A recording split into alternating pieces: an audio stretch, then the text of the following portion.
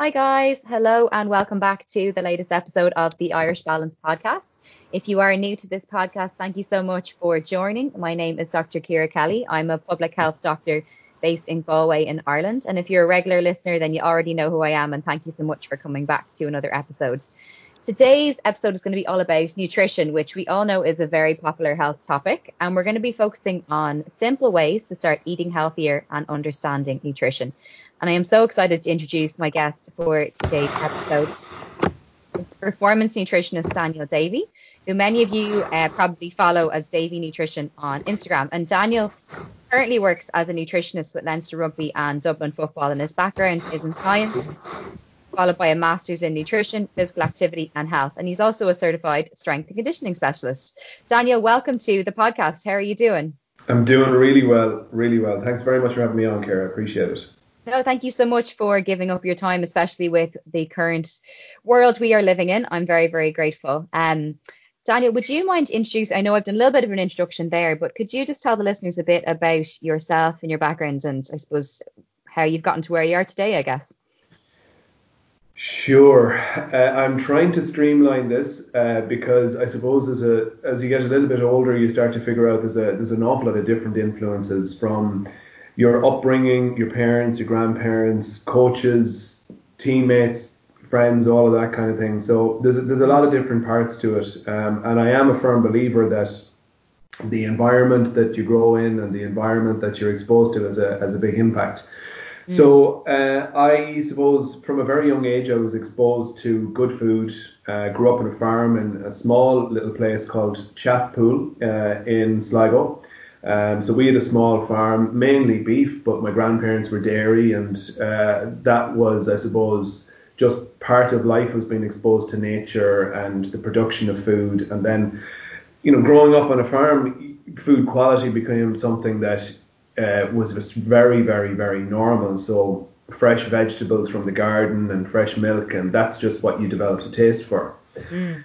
So I suppose I actually had, even was thinking about it back last night, we had plenty of space because obviously at this, we're all confined at the moment, but Yeah. I had a football at my feet or in my hands from the age of about 1.5, 2, and and there'd be certain parts of my personality that, again, I wouldn't have even recognized it now, or I wouldn't have recognized it as a child, or I wouldn't have known anything about it, but definitely maybe obsessive and persistent. So sport was something that I developed a liking for, and all different sports. But when you're from the west of Ireland, you've got generally an option of playing Gaelic football or nothing, really. Maybe athletics. So played Gaelic football, and all I wanted to do was be a good Gaelic footballer. So I was always interested in nutrition because my grandparents and my parents talked about the value of it and how it impacted your body and the impact on potentially you performing well and getting stronger and all that kind of thing. So growing up, it was farming, it was food and sport, and I wasn't particularly good in school at all. I wouldn't say I was academic. There's a couple of subjects I liked, and I was interested in how the body worked. And I was also interested in how animals' bodies work. So it was either veterinary or things like food, or even medicine took my interest early on. But because I suppose and this is a common enough story, that I wasn't strong academically, I kind of ruled an awful lot of these types of jobs out. And by the time I did my Leaving Cert, the only real opportunity to work in somewhere that was relevant to my interest was agricultural science in UCD. So I went on and did agricultural science, and from there I was exposed to science, food, nutrition in a little bit more detail. My friend Brendan Egan was doing sports nutrition, and he had done a sports science degree, and I started to realize, okay, that's the direction I wanted to go. So fast forward, once you figure out what you wanted to do, it was about getting the qualifications, doing your masters, getting some work experience, working your way up as best you possibly could. And I guess a key message in all of this was that I was exposed to an awful lot of different elements in my career and my overall like work experience and jobs. It was everything from marketing to labs to sports environments, and they all benefited me to the point when the job opportunities came up with Leinster and Dublin. I felt I was in a strong position with a good skill set to say I can make a difference in these environments. I love that. I think it's something that is so important, and particularly a consideration for me as a public health doctor is the role of our environment and that nature versus nurture debate. Yeah. It sounds like that was a big factor for you. Absolutely. Yeah, for sure. And obviously, you've made quite a move now onto social media as well, Daniel. And how did that transition happen from your, I suppose, your working life to some of it being online? I probably haven't given this an awful lot of thought, or I haven't reflected on it very much. To be honest with you, to say like how has that all happened? I suppose a couple of things, and it's very very much back to the people's opinions that you value the most when it comes to something as fickle as social media. And I guess I have my parents ringing in my ears from a very young age, where I would have taken a lot of risks to kind of demonstrate whatever thing that was, whether it was, I know this sounds ridiculous, but whether it was to shave my eyebrow off, or whether it was to put highlights on my hair or wear odd socks. Like I was never in a home that gave a lot of criticism for those type of things. I might get an eyes to heaven or he's at it again. And I suppose as you get older and you get a little bit more aware of what's important to you and what's not important to you, I ultimately enjoy sharing my insights on nutrition and food online. And that is ultimately why I do it. And I really, really, really like hearing that I've had some small influence on people's behavior from a nutrition point of view. So that's the first thing. And I suppose the second thing is that it's an expression of what you're interested in. And we all like to express ourselves in different ways. Now, don't get me wrong. There is also, it's a little bit further down the list, but there's also a sense that I'm trying to create some form of security for myself in a very, very unsecure and unstable type of job. And a lot of people will say, particularly from, you come in contact and people think they associate a following with doing well. Well, It doesn't actually mean anything. It doesn't So really. true. And what it does, it means that people are engaged in the information you're sharing, but there's no stability in it. But what I am trying to do is create stability in business, and I am trying to provide people with a very, very, very good service and communicate about that service through social media. I think that's such a good point about following.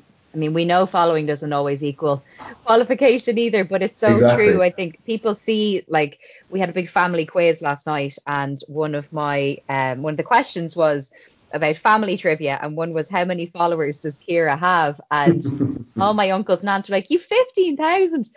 And it's just a number. This is the Yeah. thing. Like it really doesn't, it's all about what you're providing and what you're doing with what the content you're providing, what people are Yes. taking from it. Yes. Yes. And you I'd do a lot of also, cook-alongs yeah. as well, which I think are great. Yeah, and I'd also say this as well, and I really, really, really, I really believe this too, which a lot of people, I don't think they understand exactly what I mean, but it means so much to me that I have people that who are really engaged and have become, this sounds crazy, I know, but almost like my online friends. Oh, So, well, it is like, let's say, for example, our relationship is also formed yeah, and developed through totally. respect for each other online and for a respect for each other's messages.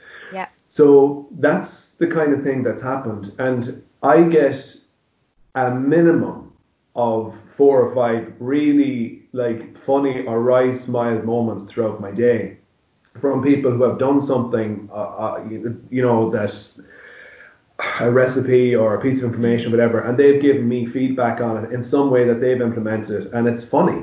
yeah, So it's much, much more about the people who are engaged in your content absolutely. and you feel like you're making a difference to rather than numbers. Absolutely, yeah. I think even something I always tag you in each week, you're probably sick of it by now, is those chocolate protein bars. And they make a Yeah, positive impact on my life every single yeah, week.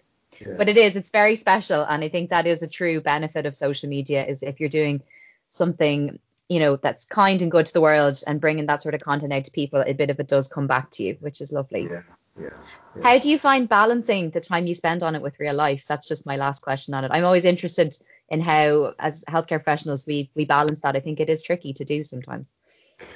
I think it's a good question, and becoming more conscious of it.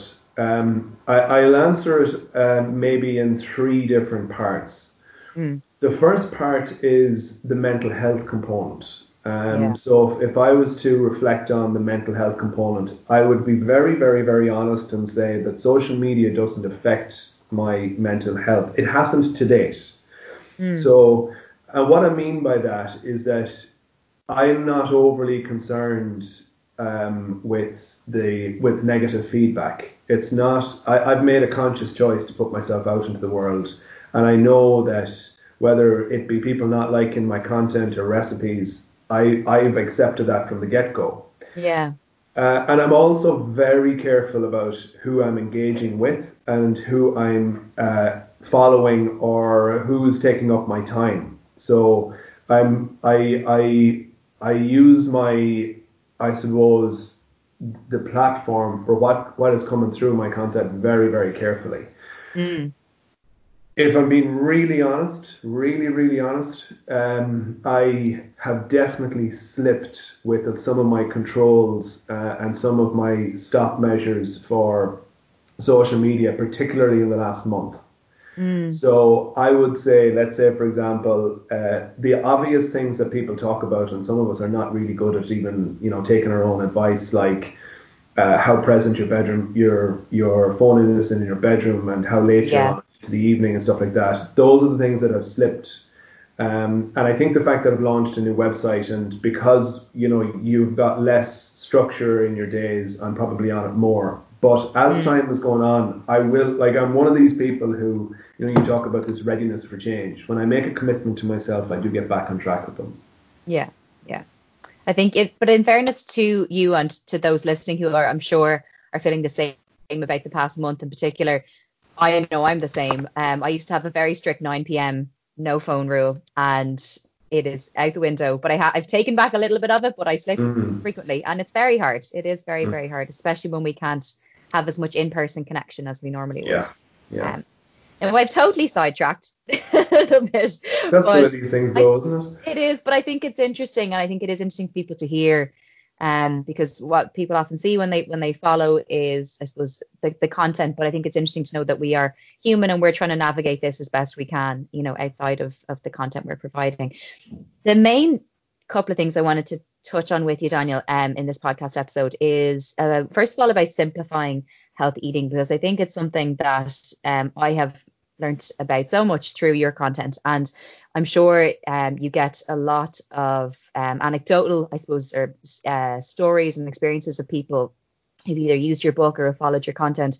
What would you say are the biggest, or people you've worked with even as clients, what would you say are the biggest challenges or barriers that those you've worked with, whether that be a client, a team, or people that follow you, describe when they're trying to eat a bit healthier?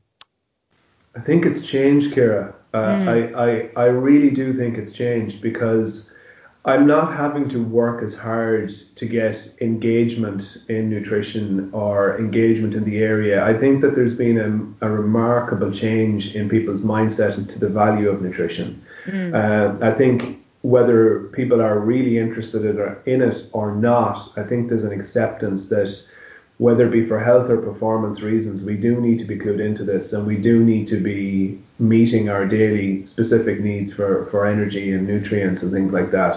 mm. So what it has changed too, I mean, the first thing, and by the way, when I'm asked these questions, what I try to go with is instinctive responses. Yeah. So what I find the biggest challenge currently is getting the balance right between the level of detail. So people really looking for answers within things like tracking Yeah. and the natural, instinctive, intuitive positive relationship that people can have with their food.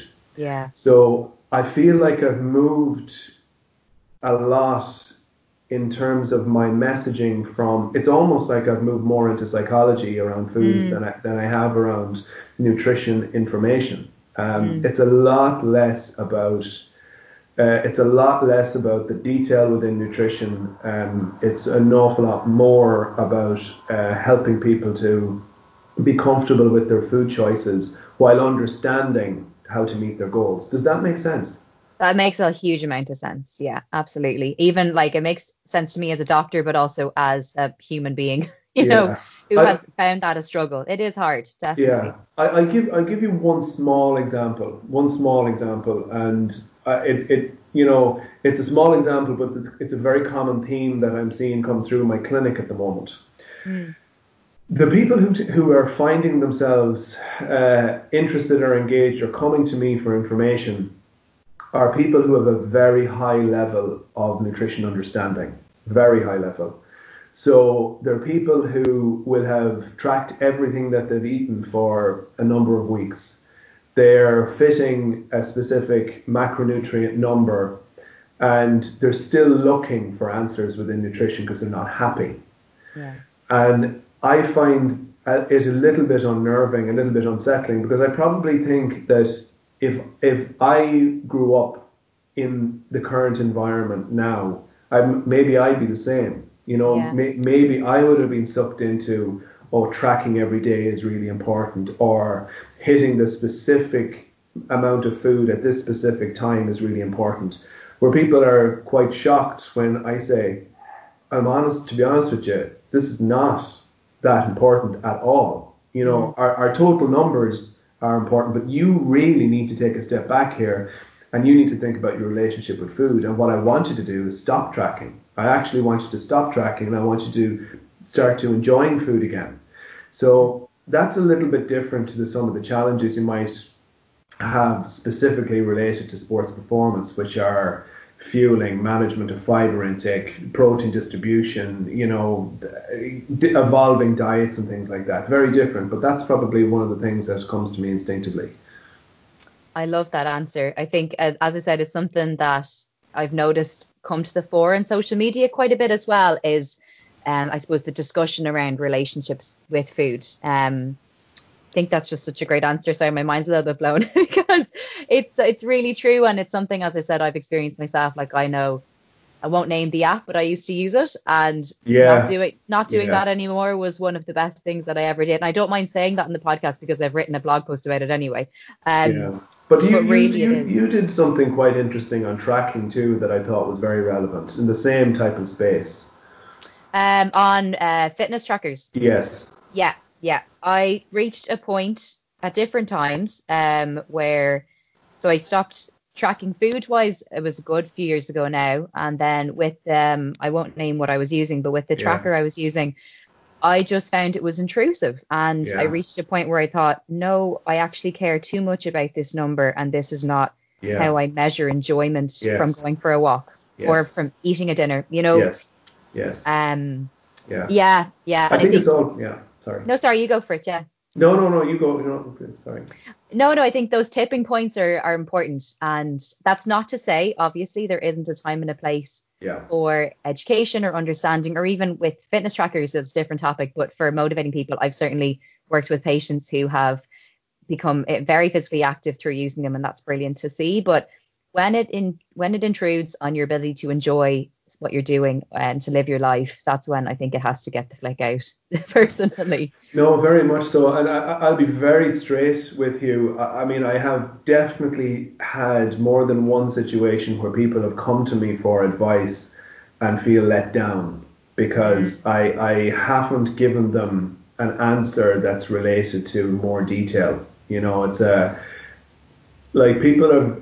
I have no problem sharing the fact that my sessions around nutrition are much more behavior led and about self reflection and self awareness than they mm, are.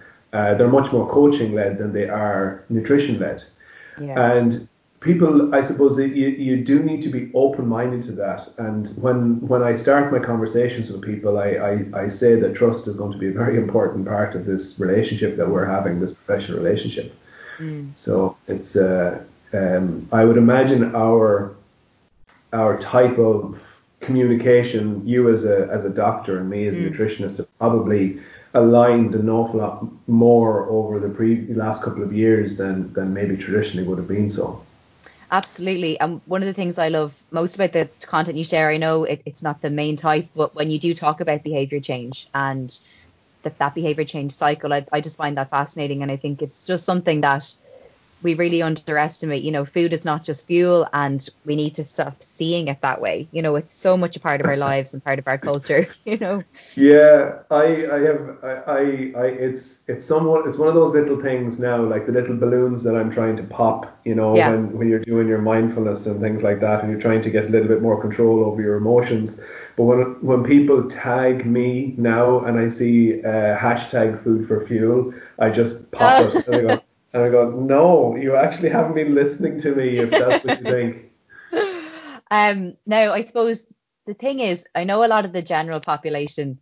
I do agree with you. I think there is much greater awareness of the importance of even something as simple as getting your 5 to 7 servings of fruit and vegetables per day, improving your fiber intake. If someone listening just wants to start somewhere small with adding a bit of health to their diet, and I think that is a critical thing to think about, is what we can add as opposed to what can to be taken away. Yeah. Where do you think, or even would you have 2 or 3 ideas of where people could start? It's a brilliant question, but I think that the question has to go to the person. And I think Mm, that what has to be done is you apply a process rather than applying a type of criteria or going to a specific area within your diet first. Because yeah. I was having I'm terrible for deviating, Kira, but bear with Oh, me. so am I. Uh, I was talking to a friend of mine, a guy I work with, and we talk a lot about nutrition. And he's a really he really understands nutrition. But he was telling me about somebody that he knows who was asked, as part of his process or his self awareness, to all he was asked to do was to drink more water. And he was so pissed off, and he was like, I'm after spending this amount of money and I'm being told to drink more water. And I thought it was brilliant, because it's a first step. It's understanding that through every conversation he had with that professional, that they realized that, that person isn't drinking much fluids at all. And Yeah. we're just going to have to address one area at a time, because there's a mountain to climb. But if we go trying to climb that mountain without any layers of preparation done, then we're going to fall at base camp, or we're not going to get very far up that mountain. So it's about looking. So as a practitioner, I listen to people. I Mm, hear about their behavior and their challenges, and we isolate one thing, or we isolate, like you said, 3 things. So it could be something as simple as, when you get up in the morning, or do you hydrate first thing in the morning? What's your first action or habit? Do you have breakfast? Do you not have breakfast? What's your meal timing like? How much space is between your meals? Have you mm, got a good structure around when you first have your meal and when you last have your meal, or is it all over the place? yeah. And like you said, I absolutely, like, one of the first areas I go is on fruit and vegetable intake. It's such a good marker of where people's headspace is at around nutrition. And if it's below 5, well, let's get it up to 6. Mm. I heard a brilliant one, or sorry, I read a brilliant one. I'm nearly sure it was a Scandinavian country anyway. I'm not sure if it was Finland. They're always on the ball. They're on the ball, aren't they? Yeah. From an activity, from a behavior change, from a nutrition point of view. But they did this behavior change strategy with children. And what they did was they looked at children who had 1.5 average portions of fruit and vegetables a day. And they did a study over 6 months. And all they did was, for every extra portion a day, that the child had, they gave the child a star. So it was a reward. It was a form of reward that wasn't related to food, but it was a recognition for an improvement, an encouragement, positive reaffirmation.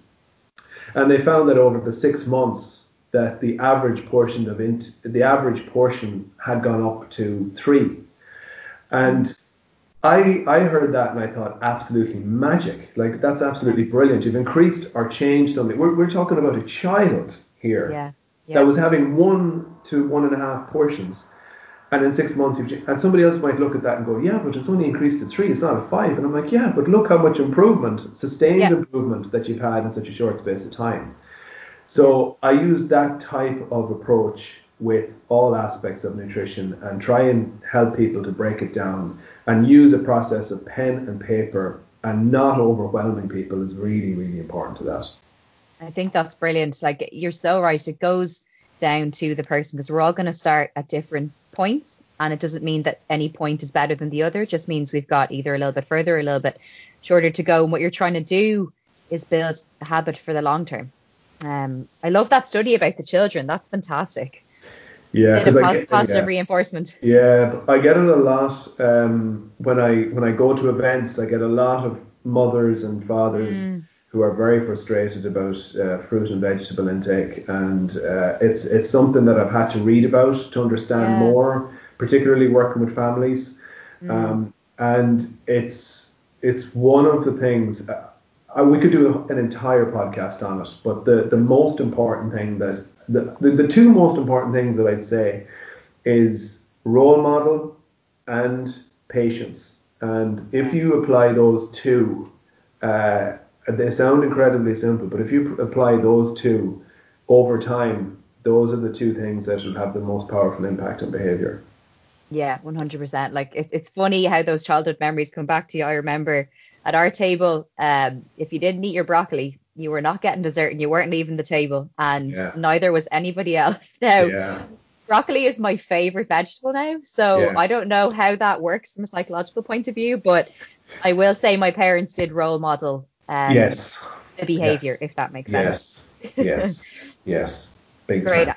Great answer, and really important. I'd say that's a really hard question to answer. I don't have children, so I can't speak to experience on it, but I'd imagine that is a big challenge. Absolutely. Now, I suppose the second area I wanted to discuss, Daniel, was understanding nutrition. Now, we've spoken about this a little bit, and balancing understanding with having a healthy relationship with food. And I think at this point, lots of people do understand and recognize different foods without necessarily knowing, maybe if we go at a broad level, things like macronutrients or what sources they're getting those from. And I think every single one of our 3 key macronutrients, like whether that be carbohydrates, fats, or protein, they've been subject to different levels of misinformation online. And I was wondering if we could break those down a little bit, and look at carbohydrates first. And I suppose go a bit broad and say, look, if we look at it from a food perspective, what type should we be eating maybe more of? And is there type you should be eating less of? And I don't like the word should either, but just from, I suppose, a health point of view. Okay, so they're great questions, and it's funny. Like the value in this is how we can discuss this in very, very concise terms. So if I start really broad, what I would say is that if you're preparing, and this is not a broad term, and you will have heard me talk about this a lot, but if you are preparing your own meals, if you are using natural food ingredients, and what I mean by even natural is that you're using fresh ingredients like fruit and vegetables and grains that are in their closest form, then you're really starting on a very, very positive place. And so much of the positive feedback and positive stories I'm hearing about people's improvement in health and improvement in body composition and improvement in just their overall perceptions of well-being have been over the past 4 or 5 weeks, where people have been cooking and preparing more of their own meals. So there's such a strong relationship between people's investment in their preparation of food and the actual value and the quality of the food that you eat. So carbohydrate we have, like you said, it's probably been broken into two broad, good and bad, which is Yeah. slow digesting carbohydrate or low glycemic index carbohydrate, and fast digesting, rapidly digesting or absorbing carbohydrate, which is more associated with sugar. Mm. So the big thing I would say is that you always start at the bottom of the pyramid when it comes to what matters. You look at calories in, calories out, of course. But broadly speaking, when you look at carbohydrate, you're thinking potatoes, you're thinking rice, you're thinking pasta, you're thinking bread.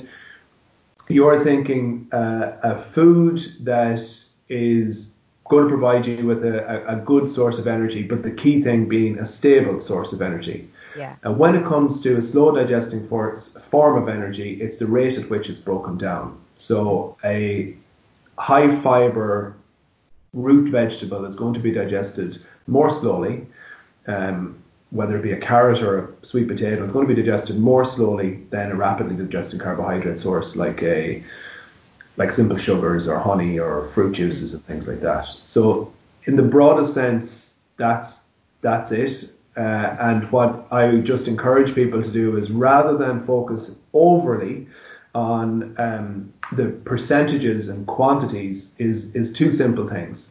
Carbohydrate is very, very useful for energy, for activity, and particularly from athletic performance. It's the main fuel that's used for performance and used during high intensity exercise. Mm. So from my book, or from my simple philosophy, is that the more exercise you do, the more appropriate it is to eat more carbohydrate. The less exercise you do, the less carbohydrate you would consume. Now, I will say, to add another thing to that, if we look at blood sugar control, one of the most critical things that manages blood sugars, or your blood sugar is, or blood glucose, is a mixed meal. So if you mix carbohydrate with protein and fats, which is the most common thing that we should be doing anyway. It's like eggs on brown toast and avocado. Yeah. It's beans on toast. It's a chicken sandwich. It's potatoes, chicken, and vegetables. They're all examples, and that's Mm. why traditional eating has been the thing that we've so often tried to encourage people to get back to. Brilliant. Brilliant. And I think that's a really key point about you said there.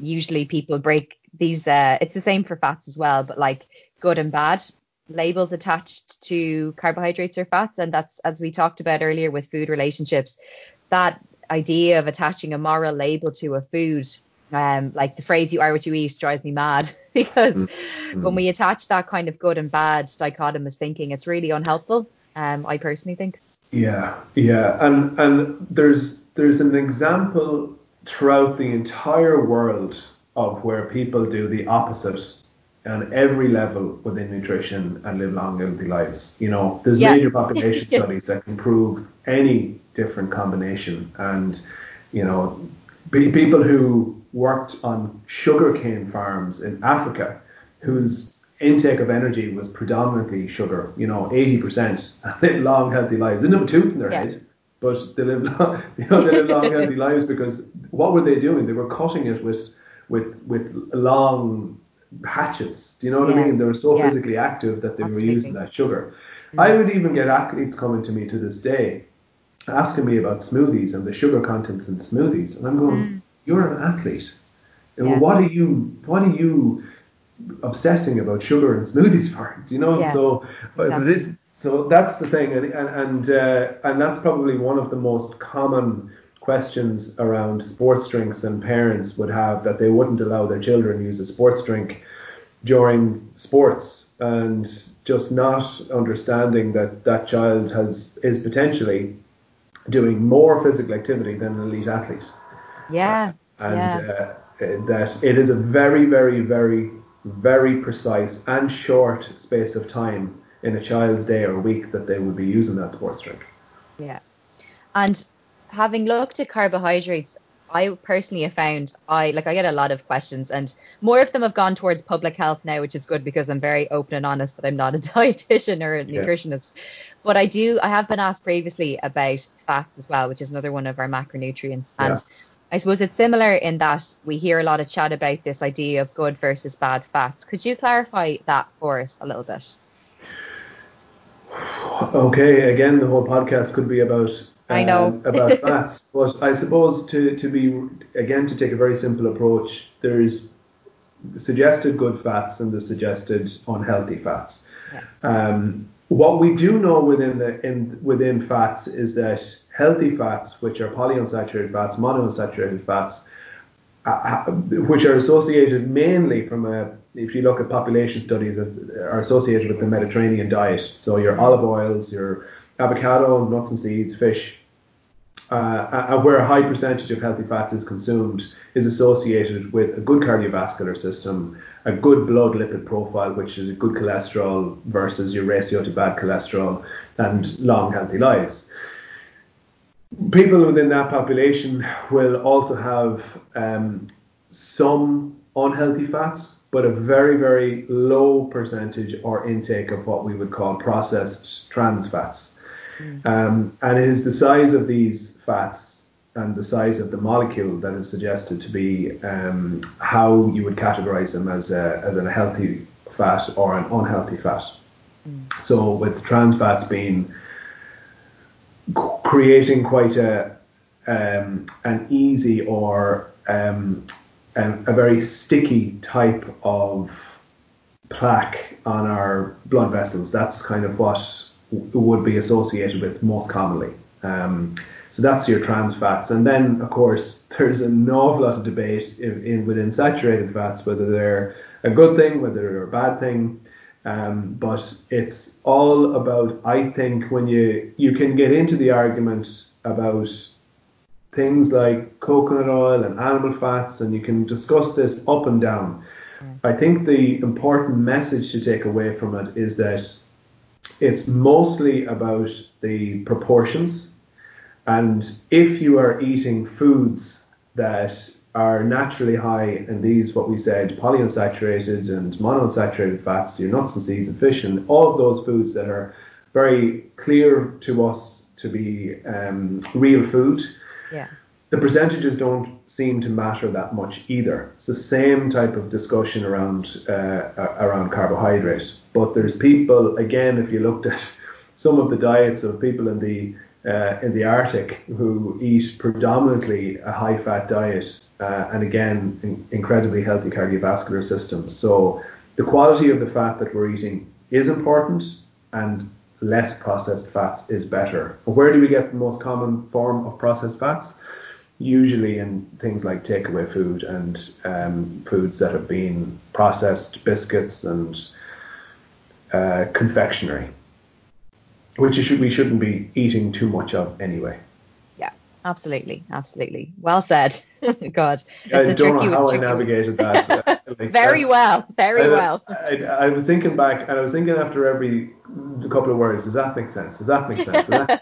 It's very difficult. I mean, if you're talking about debating science and debating around, I think the number one thing where the greatest level of debate is now at the moment is in fat, because there are so many people who are pro-fat, pro-ketogenic, pro-fasting. You know, they're shouting the loudest now at the moment in that space. Yeah, which I just stay away from as Yeah. much as possible. I stay in my lane. Thank you, Daniel. The last, I suppose, macronutrient I wanted to just very briefly ask you about was protein, because I suppose we know it's obviously a key macronutrient at all stages of life, but there's been a lot of chat, I suppose, in the last couple of years, especially about plant protein and animal protein and environmental considerations around that. And I was wondering what you thought would be, I suppose, a way for people to have a bit of a balance of both without, I suppose, compromising intake of key nutrients. I know that's a big question, but if someone was looking to bring a bit more plant protein into their lives, but not giving up anything either, is there a way to kind of go about that? Okay, I'll give you what I think is a rational. I think I'm a fairly rational person when it comes to this type of stuff. So I'll give you my current behavior around this space. I am very environmentally aware. I do want our planet to live on in the best. And as you know, I want to have the best possible influence from my behavior on the planet. And I'm conscious of that, and I'm conscious of educating people and helping people to understand things a little bit better. So what am I doing from an environmental perspective? I'm trying to walk more. I'm trying to drive less. I'm trying to cycle more. I'm trying to recycle better. And when it comes to protein, I'm very specific about where I get my protein from. So I try and source protein where possible from local farmers at home, or at least be sure that I'm supporting an industry that's based in Ireland that's not overly intensive. Yeah. So what does that mean? Just being sure that you're sourcing Irish beef and Irish meat and Irish lamb and things like that. That's a first good point to start. And even when you're buying chicken and things like that, it's very, very easy now to get chicken in butchers and things like that from outside of Ireland, imported from Holland and places like that. So sourcing local protein. You look at protein intake as a nutrient, and you talk about it through your meals throughout the week. What I've adopted is based on my own likes and dislikes. I'm not going to say a vegan, but certainly a minimum of 2 vegetarian or maybe 1 vegan dinner a week. A couple of maybe 1 or 2 meat-free days. Still include red meat, but try and alternate it as best I can between plant protein, fish, chicken, turkey, and red meat itself. So it's trying to take a little bit more of a balanced approach to my overall food intake for a variety purposes, for interest purposes, to expand my cooking skills, and from a nutrition standpoint. The thing I suppose to mention around meat intake is that, or around protein intake, is that the most important thing is your total protein intake.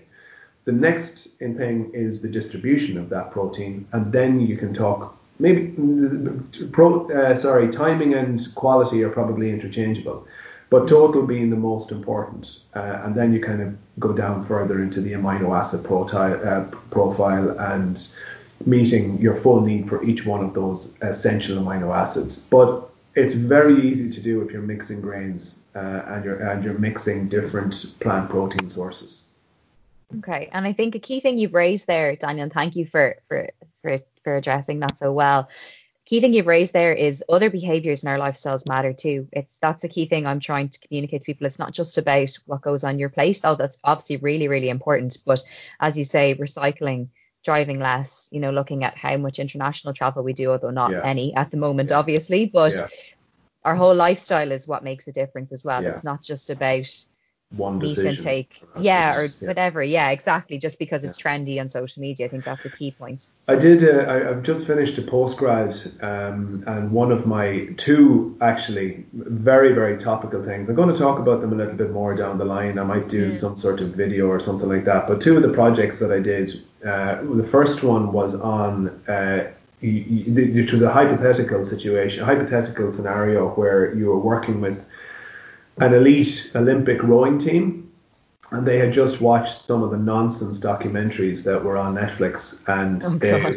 they had decided that they were turning vegan, and you had to provide them with a very, very, very concise resource that provided the pros and cons. Wow. So I had to do 50-50 what the advantages and disadvantages were on both ends, and it was an unbelievably insightful piece of work, purely because sorry, do you want to say something there, No, Karen? no, work away. Yeah, keep going. Just purely because there are implications because the theme was the environment as well as the nutrition, but there was total contradictions within vegan practice as well. There was not contradictions. There was implications Yeah. for us moving towards a vegan diet that I was not aware of, like the amount of carbon produced for the transport of avocados, and Yeah. even lettuce, for example, is something that's very carbon heavy, and things like that that I wasn't aware of. So that was interesting. The second thing was I did my case study on an athlete who converted from a vegan diet, converted from an omnivore diet to a vegan diet, and he is a very, very high profile GA player. So that was a really interesting insight to look at from a nutrition point of view, from a behavior point of view, from an engagement perspective with peers, what that was like for him. He was able to maintain all aspects of performance, but it took a lot of work. I'd say that was such an interesting case study. That It sounds was. brilliant. Yeah, it Yeah, was. absolutely. Well, yeah, I'm looking forward to seeing a video on those at some stage if you share more about them. I wanted to just very lastly, Daniel, just mention your website and book because I have a copy of your book. I can see it now as I record this in my room. And Great. your website is obviously just I know you've been working on it for quite a while now to get it just right. And it is Yeah, live, is it? it's live. The daveynutrition.com is live, yes. I was editing something on it last week, and it popped up that the thing that I was editing on, I just looked at the bottom corner, was from March 2018. Wow.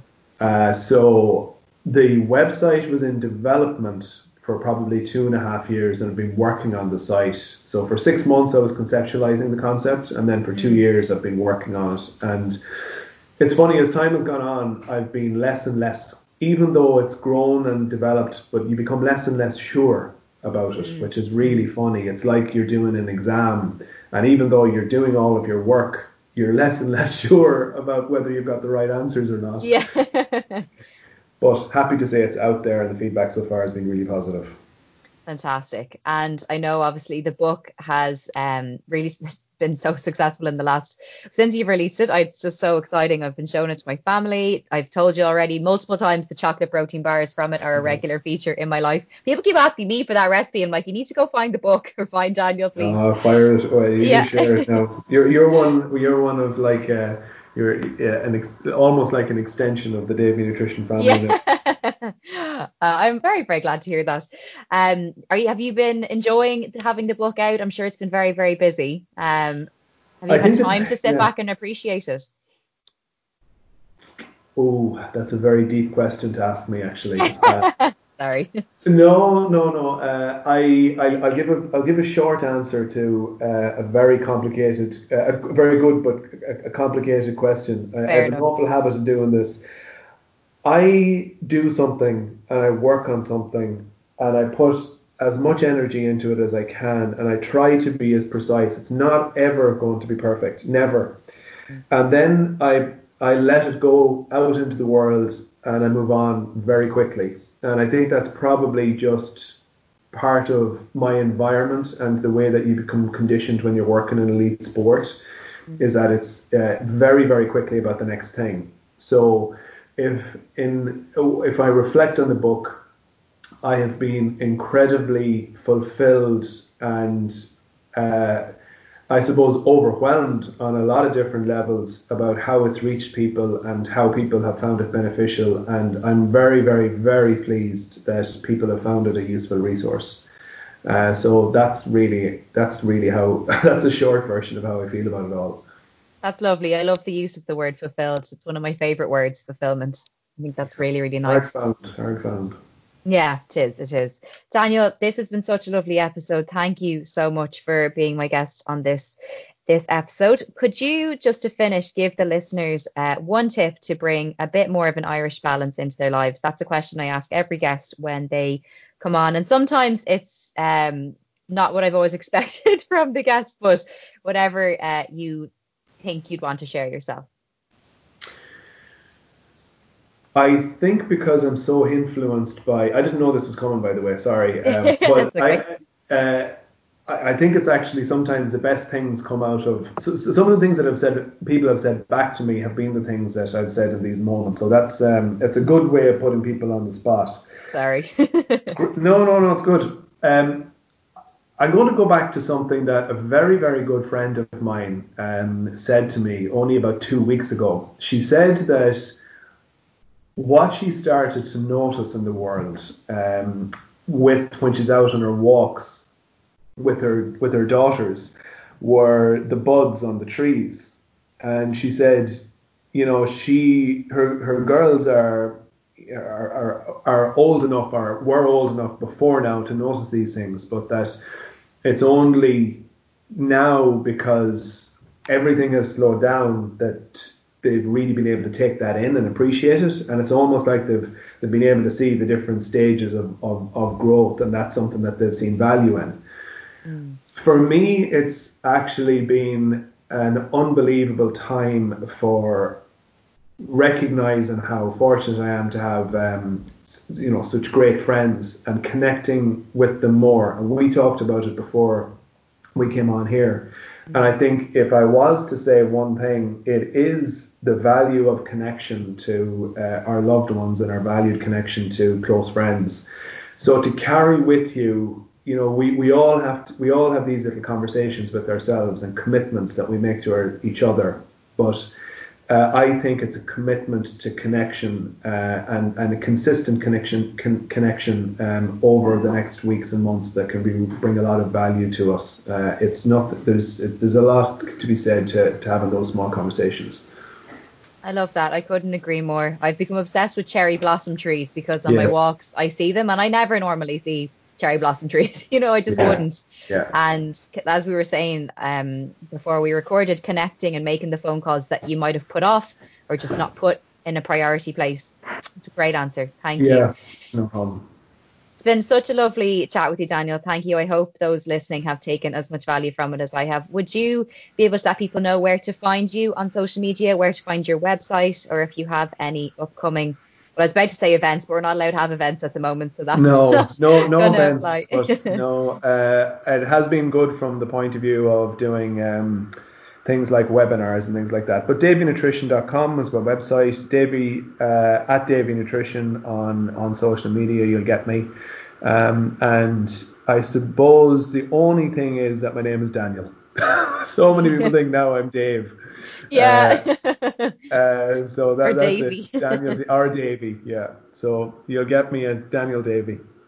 Great stuff. Thanks, Thanks a Karen. million, Daniel. Thanks so much. And thank you to everyone for listening. If you did enjoy this episode, please do tag myself and Daniel in your stories. You know where to find us both now. And thank you for listening, as I said, and I'll catch you guys next week for the next episode. Bye.